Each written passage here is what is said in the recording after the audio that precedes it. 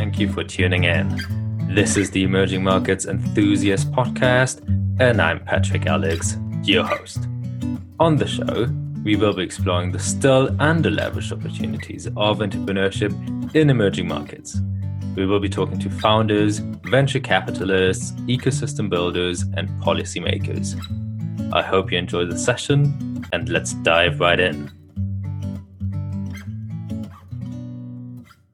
Hi, everybody. This is Patrick Alex from the Emerging Markets Enthusiast Podcast, and we are back with another episode. This time, I've got the great pleasure to welcome a big emerging markets investor, author, Alex Lazarow, who is full-time working at Cathay as a VC, but he has been quite a spokesperson on emerging markets in general. So it's really a pleasure having you on the show, Alex. It's a pleasure to be here. Thank you for having me.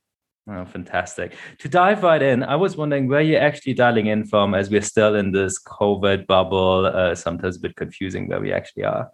I live in the Bay Area, and I've stayed resolute through the pandemic. My wife and I welcomed a baby daughter, and so we've stayed in the Bay Area and still here. Congratulations, that's fantastic.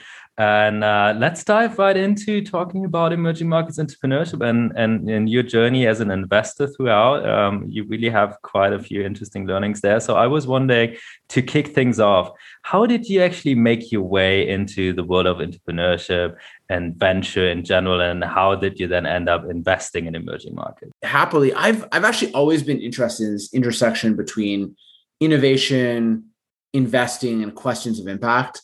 Originally, I thought I was going to do a PhD in developmental economics, studying these questions. This was during the time of the rise of microfinance. Muhammad Yunus had won the Nobel Peace Prize, the beginnings of impact investing. And so I've been really curious about that intersection. I had the opportunity to work I'm Canadian. I grew up in the middle of the country in a town called Winnipeg, and I had the opportunity to go work on the Canadian version of Wall Street at Bay Street, and fell in love with the tool of finance. Wasn't in love with selling big Canadian insurance companies, but saw that as a really strong leverage point to do a lot of good. And so I ended up, instead of going to academia, doing my MBA, and coming out of that with a thesis around wanting to do innovation investing around this nexus of what I'm interested in emerging markets. I realized I had no discernible skills. So instead of going investing right away, I ended up taking the opportunity first to go work in consulting, spent a lot of time across a bunch of different emerging markets when I was with McKinsey, and also worked for the Bank of Canada doing regulation. A lot of the industries I care a lot about, like financial services and healthcare and education, are highly regulated.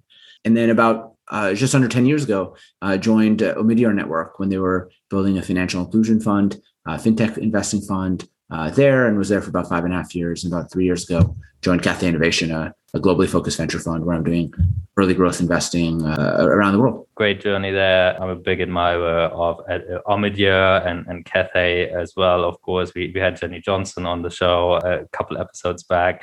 Talking a little bit more about emerging markets. I mean, people might know that you've actually written a book about emerging markets and the potential of entrepreneurship called Out Innovate.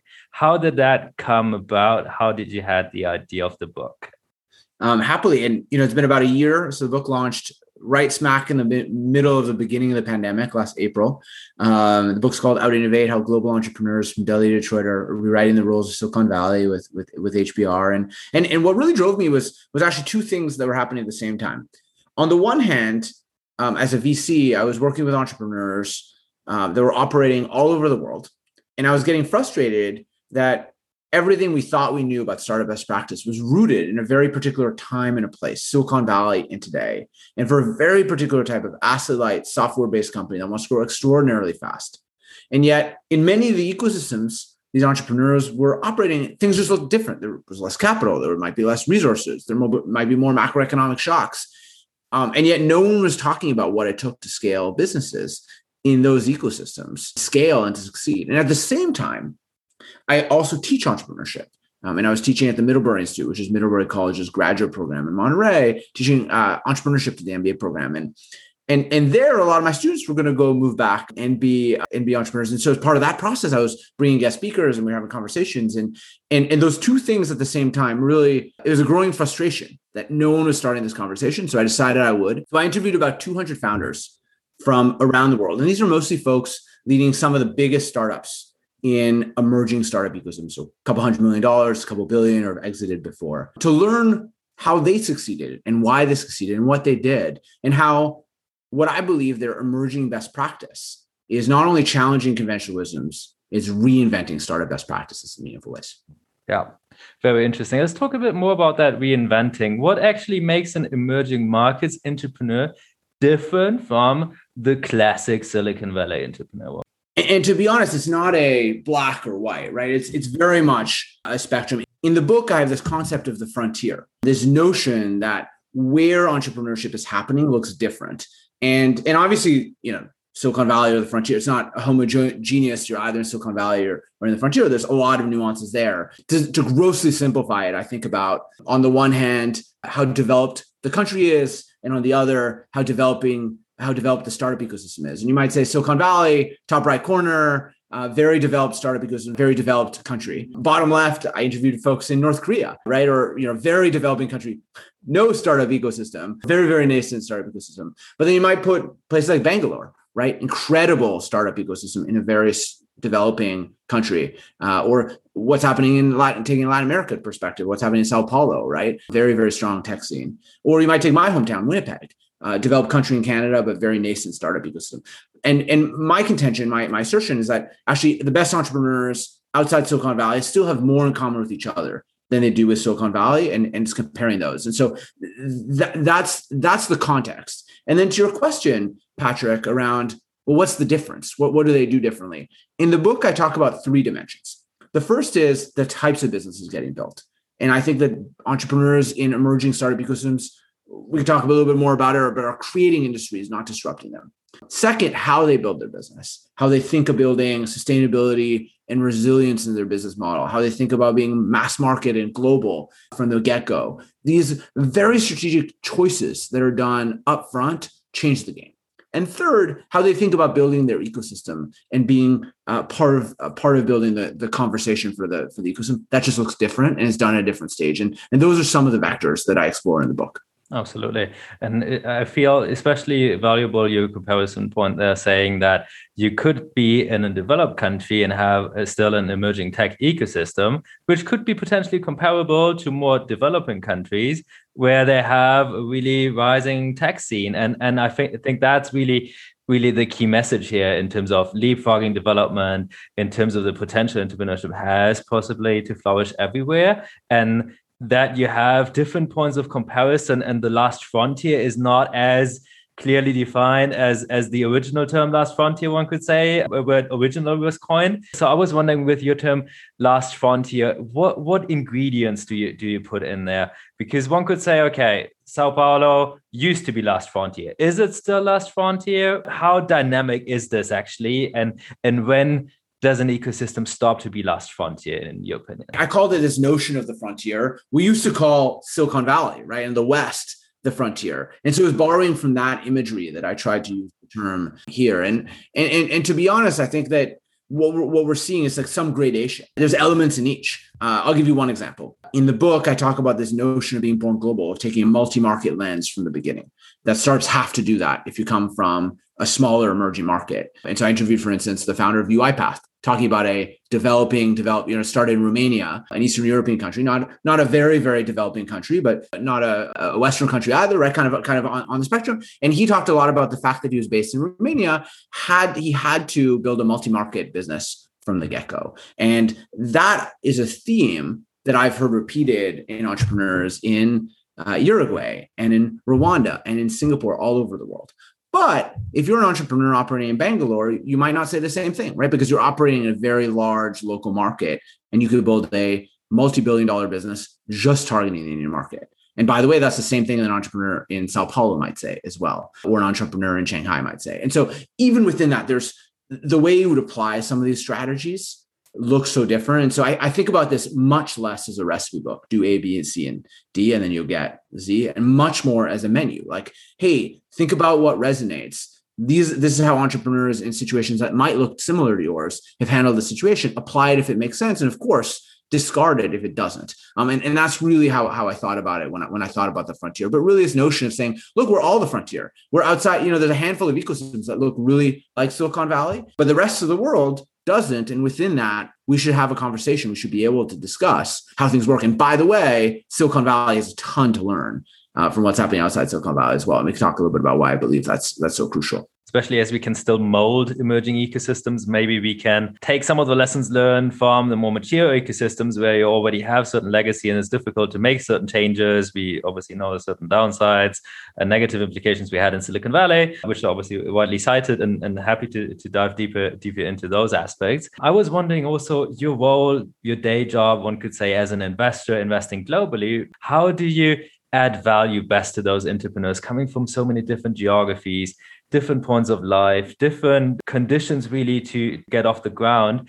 How do you feel you differ from a Silicon Valley investor that adds value just to their portfolio, which is within a 10-kilometer radius by bicycle, one could say, emblematically? How does it differ in your opinion? And how do you best extract and add value to entrepreneurs in those more nascent ecosystems? Such an important question for investors. The traditional model, right, is you invest locally. What's the old adage, right? You only invest as far as you can drive home from the board meeting that night. I think that model is changing, right? And there are now much more global firms. I think COVID-19 and the pandemic has really shifted the game, where a lot more people are comfortable doing Zoom deals in other geos that they wouldn't have done before. My sense is that founders should think about having a portfolio approach. This is the same way you might do it when you invest in your personal portfolio. I think around the investment table, around the board, I think it's helpful to have different voices. I think it's actually still super helpful to have local investors that really know the market, that can help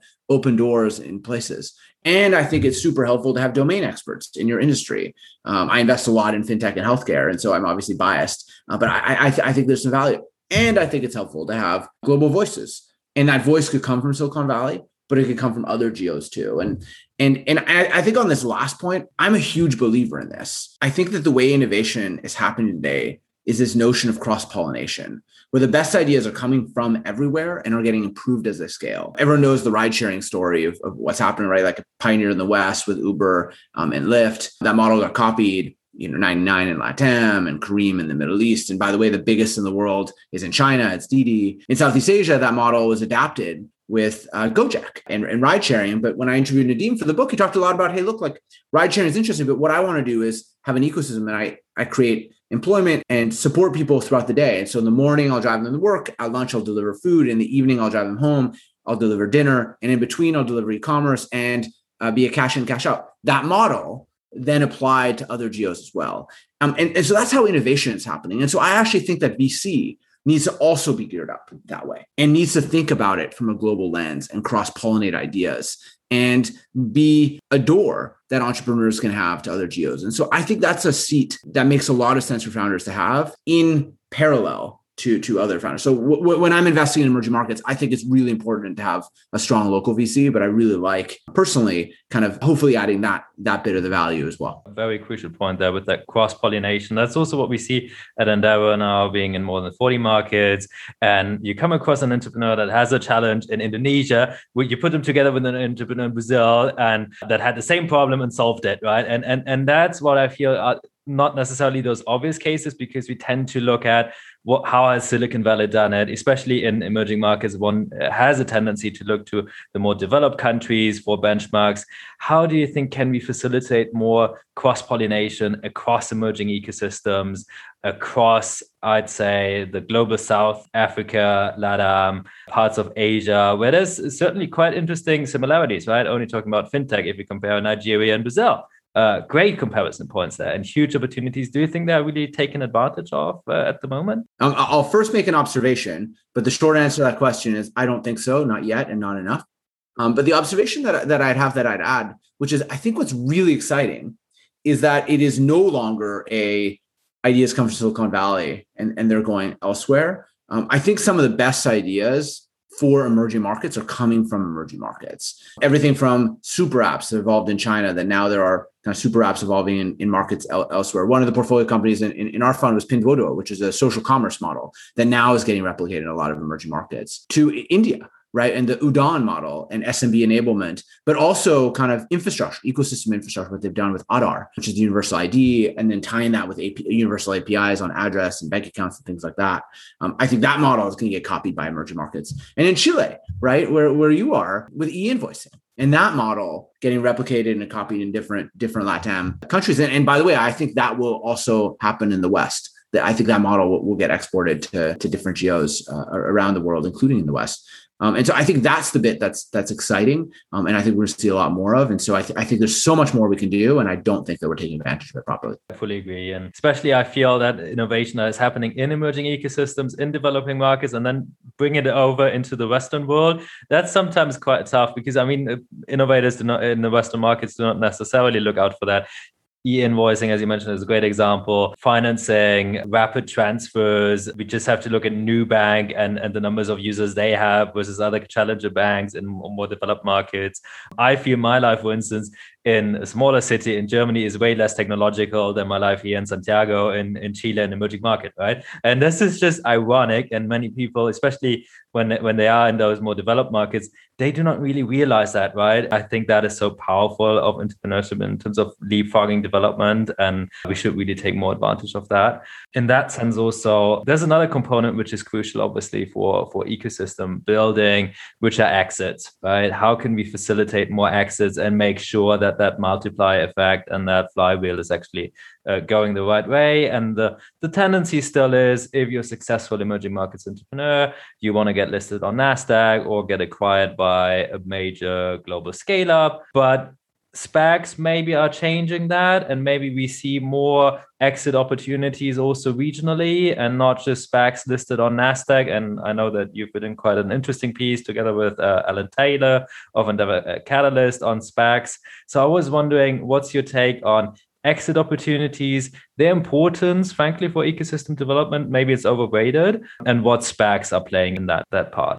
I think first, I think they are not just important, I think they're crucial. In the book, I talk about this concept of older siblings, but essentially entrepreneurs that have scaled and in scaling and eventually exiting are becoming role models for the startup ecosystem, are training the next generation of entrepreneurs / folks that might make a little bit of money in the exit and might become angel investors. And that when you have a couple of them, one is nice for the ecosystem, but when you have a couple of them, it isn't a linear effect. It's actually an exponential effect. In my newsletter, I run a newsletter about emerging market tech. And in the article that just went out today, I talk about Africa and how we're now hitting this exponential increase in the number of companies at scale and funding at scale, and why I think it's going to accelerate. It won't just be a linear increase. It'll be an accelerated increase from here because of this dynamic that's happening. I think it is really important. Endeavor has done a lot of research on the multiplier effect and the fact that entrepreneurs that succeed end up helping a bunch of others. And so I think it's something that we need to encourage.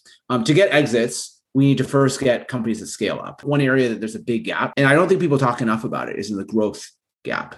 I think there's tons of small investors, seed and A investors, that are now becoming stronger and stronger in ecosystems around the world. And of course, there are really, really big investors that once the company is evident and it works, are willing to invest anywhere around the world. I still think there's a gap at this kind of Series B, C, and D in many markets to really take a company from being a promising startup to really a Goliath in an ecosystem and something really big. And so I think that's an area that we need to think a lot about before we think about exits. But we also need to think about exits. And on exits, I think that we're going to see a wider aperture of solutions. And obviously, some companies are going to be very successful and list on a variety of indexes. And I think the NASDAQ will continue being a relevant place for it. But I think people will consider other places too. We haven't seen that many massive acquisitions in emerging markets. I think we're going to see more of those. Obviously, like the Flipkart acquisition in India was like a massive deal. I think we're going to see more of those kind of things happen. And I think that will be good news. And I think SPACs fall into that conversation as another avenue, another arrow in the quiver, or what have you, that'll work. I think SPACs are, obviously, they're all the rage in Silicon Valley right now, and the volume has gone up, and they've had some headwinds recently, but I still think will be an important movement. Alan and I argued in our piece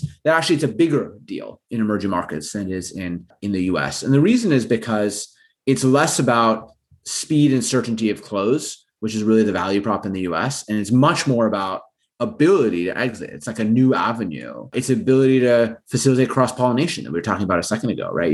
You can have one of these global companies getting to partner with some folks that be really, really value added. And so the variety of other dimensions to this that I think make it even a more relevant solution in emerging markets. So I'm bullish on it. I'm not a SPAC convert in the sense like this will be the only thing that's going to happen, but I do think it's going to have one place in a broader assortment of things. And by the way, I don't think NASDAQ will be the end all be all. And I think there's a bunch of people think about how do you list in other markets, including in local markets in some cases. I think we'll need to push on all those solutions. Absolutely, fully agree. We got to open up the aperture, have different, taking all the tool set out, what options we have in terms of supporting entrepreneurs and in terms of enabling them to scale, and then obviously facilitate exits.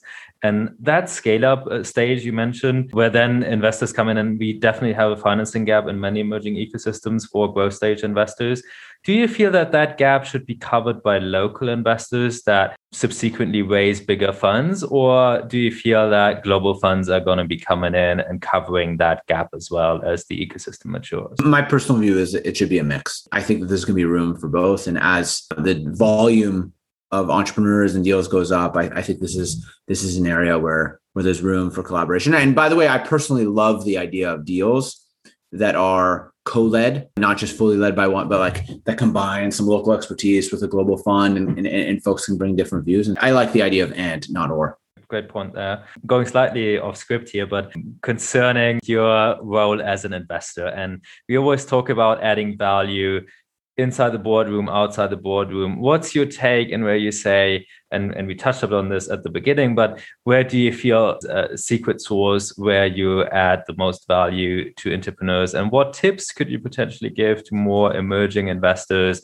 that are just breaking out, building their portfolio and trying to find their sweet spot really in all this and differentiate themselves from others? And I think this is an interesting point to reflect on, because I think that VCs can provide value in different ways and at different points in time. And so, for instance, I'm not an operator. I've never been an entrepreneur. I've had the very great privilege of getting to work in service to entrepreneurs as a VC now, both at Cathay and at Omidyar, but also kind of as a consultant and as in finance before that. And so my value add won't be on, hey, look, I've had this exact situation. But I actually do believe that and this comes back to my point earlier, that I actually think there's value to having a portfolio, to think about the investors and the folks you bring around the table and who are folks that can add value. And so I think there's a bunch of vectors where that can happen. And I think one vector is around industry insights and specialization, having a sense of, hey, look, I'm building a neobank. What are the 3 or 4 things that I need to worry about? And, how have other companies dealt with fraud on onboarding or what have you, right? Like having seen a bunch of this particular problem across a bunch of different things, I think is one area where VCs can be helpful. And I spend a lot of time on a narrower set. I'm not a generalist personally, even though our firm invests a couple of things. I invest a lot in financial services and a little bit of other things. I think second was around this point around cross-pollination, which I think you can combine with industry focus and just being able to say, hey, look, here are how these ideas are getting solved in different geographies. Here are folks that you can connect with. And then I think third is around network for downstream investors. I think it's around network for corporates that might be able to help you. This is a big part of our approach internally in our firm of having half the fund are from Fortune 500, corporates from Europe. Just how do you actually bring a differentiated network that might open some doors and accelerate the company in ways that wouldn't have been expected or perhaps faster than otherwise would have happened. And then I think 5, there's kind of a question around values and impact. And personally, I describe myself as a closet impact investor where I'm trying to invest in great companies, but I'm also trying to invest in companies that will do great and will have great impact in what they do. And I think that there's room at the board for someone that's can also be supportive of that mission long-term. And it's really driven by that reason to exist and be supportive of the entrepreneur. Anyways, I think there's a variety of ways to think about where your role is on the company. And my advice would be to other VCs, figure out what you're good at. And hopefully that overlaps really nicely with what entrepreneurs want and who you're partnering with. And as a VC, we need product market fit too, right? We need to be supportive. We need to be offering something that is genuinely helpful to entrepreneurs at a particular moment in time, but also over the long term. I often joke with my students that the average venture relationship is longer than the average American marriage. And so it actually really matters who the person that you're partnering with, who's the person who's going to be on your board over the long term, and really spending some time as a founder to understand who you're partnering with. And just as much as an investor might be diligencing the company, I think doing it the other way around is critical. Very, very valuable points there. Fantastic. Moving slightly over into another aspect, I wanted to ask you a quick question, which you also elaborated on PC Road. Camels or unicorns?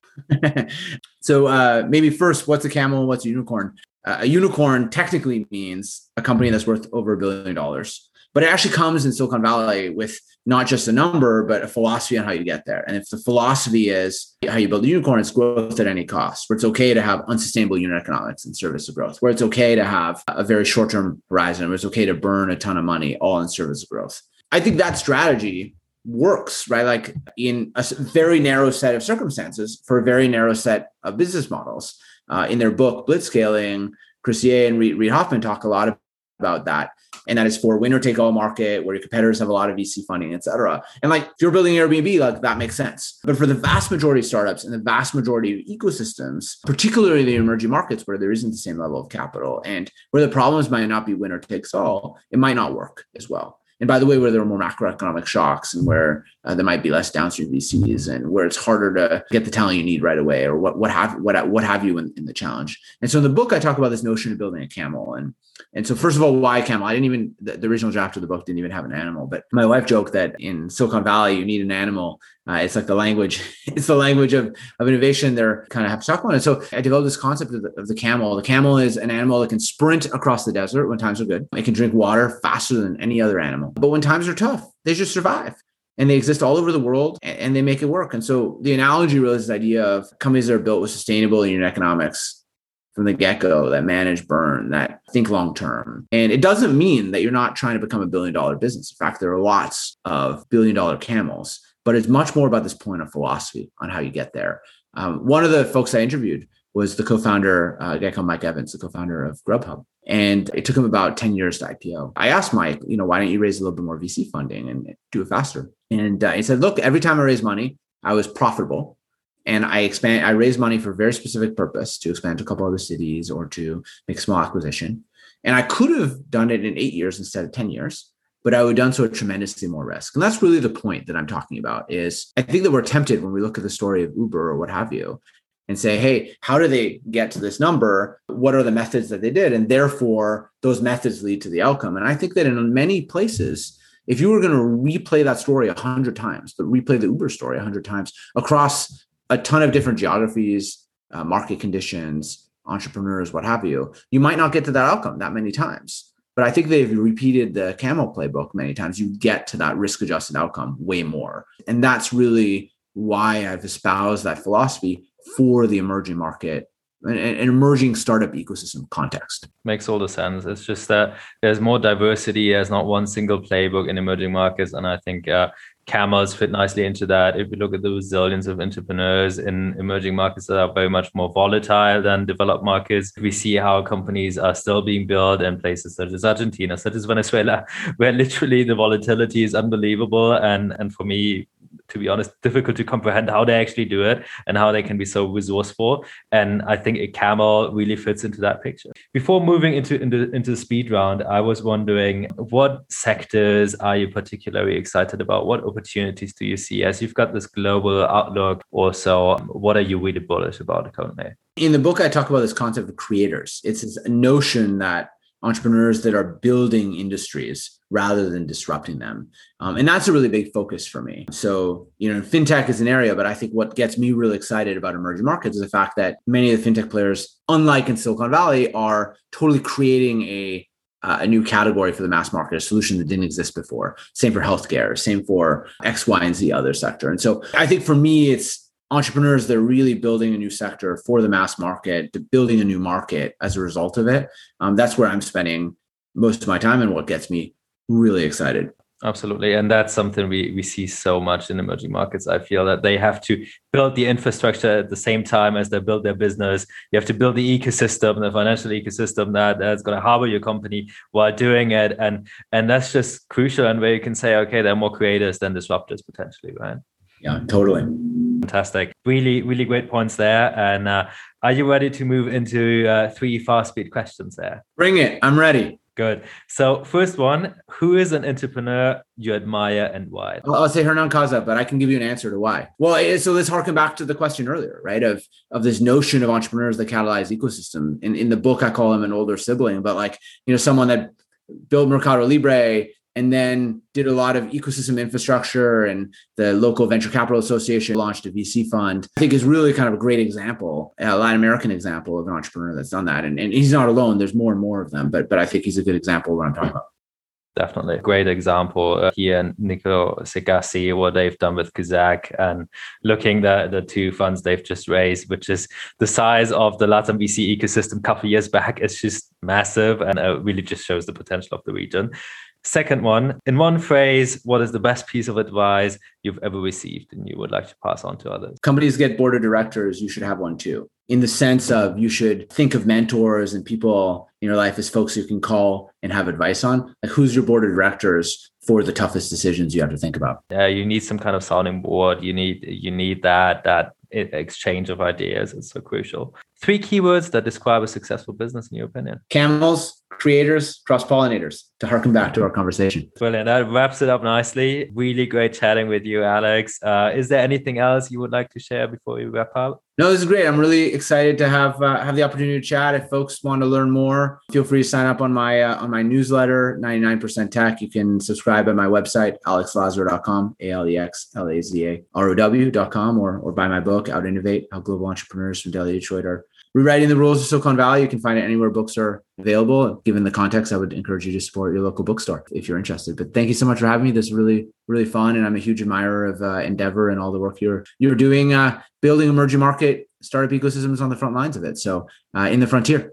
No, appreciate it. It was great having you. It feels great being at the frontier, and really pleasure having you on. Also can really recommend all those sources, all the content you've got with your newsletter, with your book. Really also helped me educate myself on emerging markets when branching out into Chile. So really appreciate it. Great having you on the show.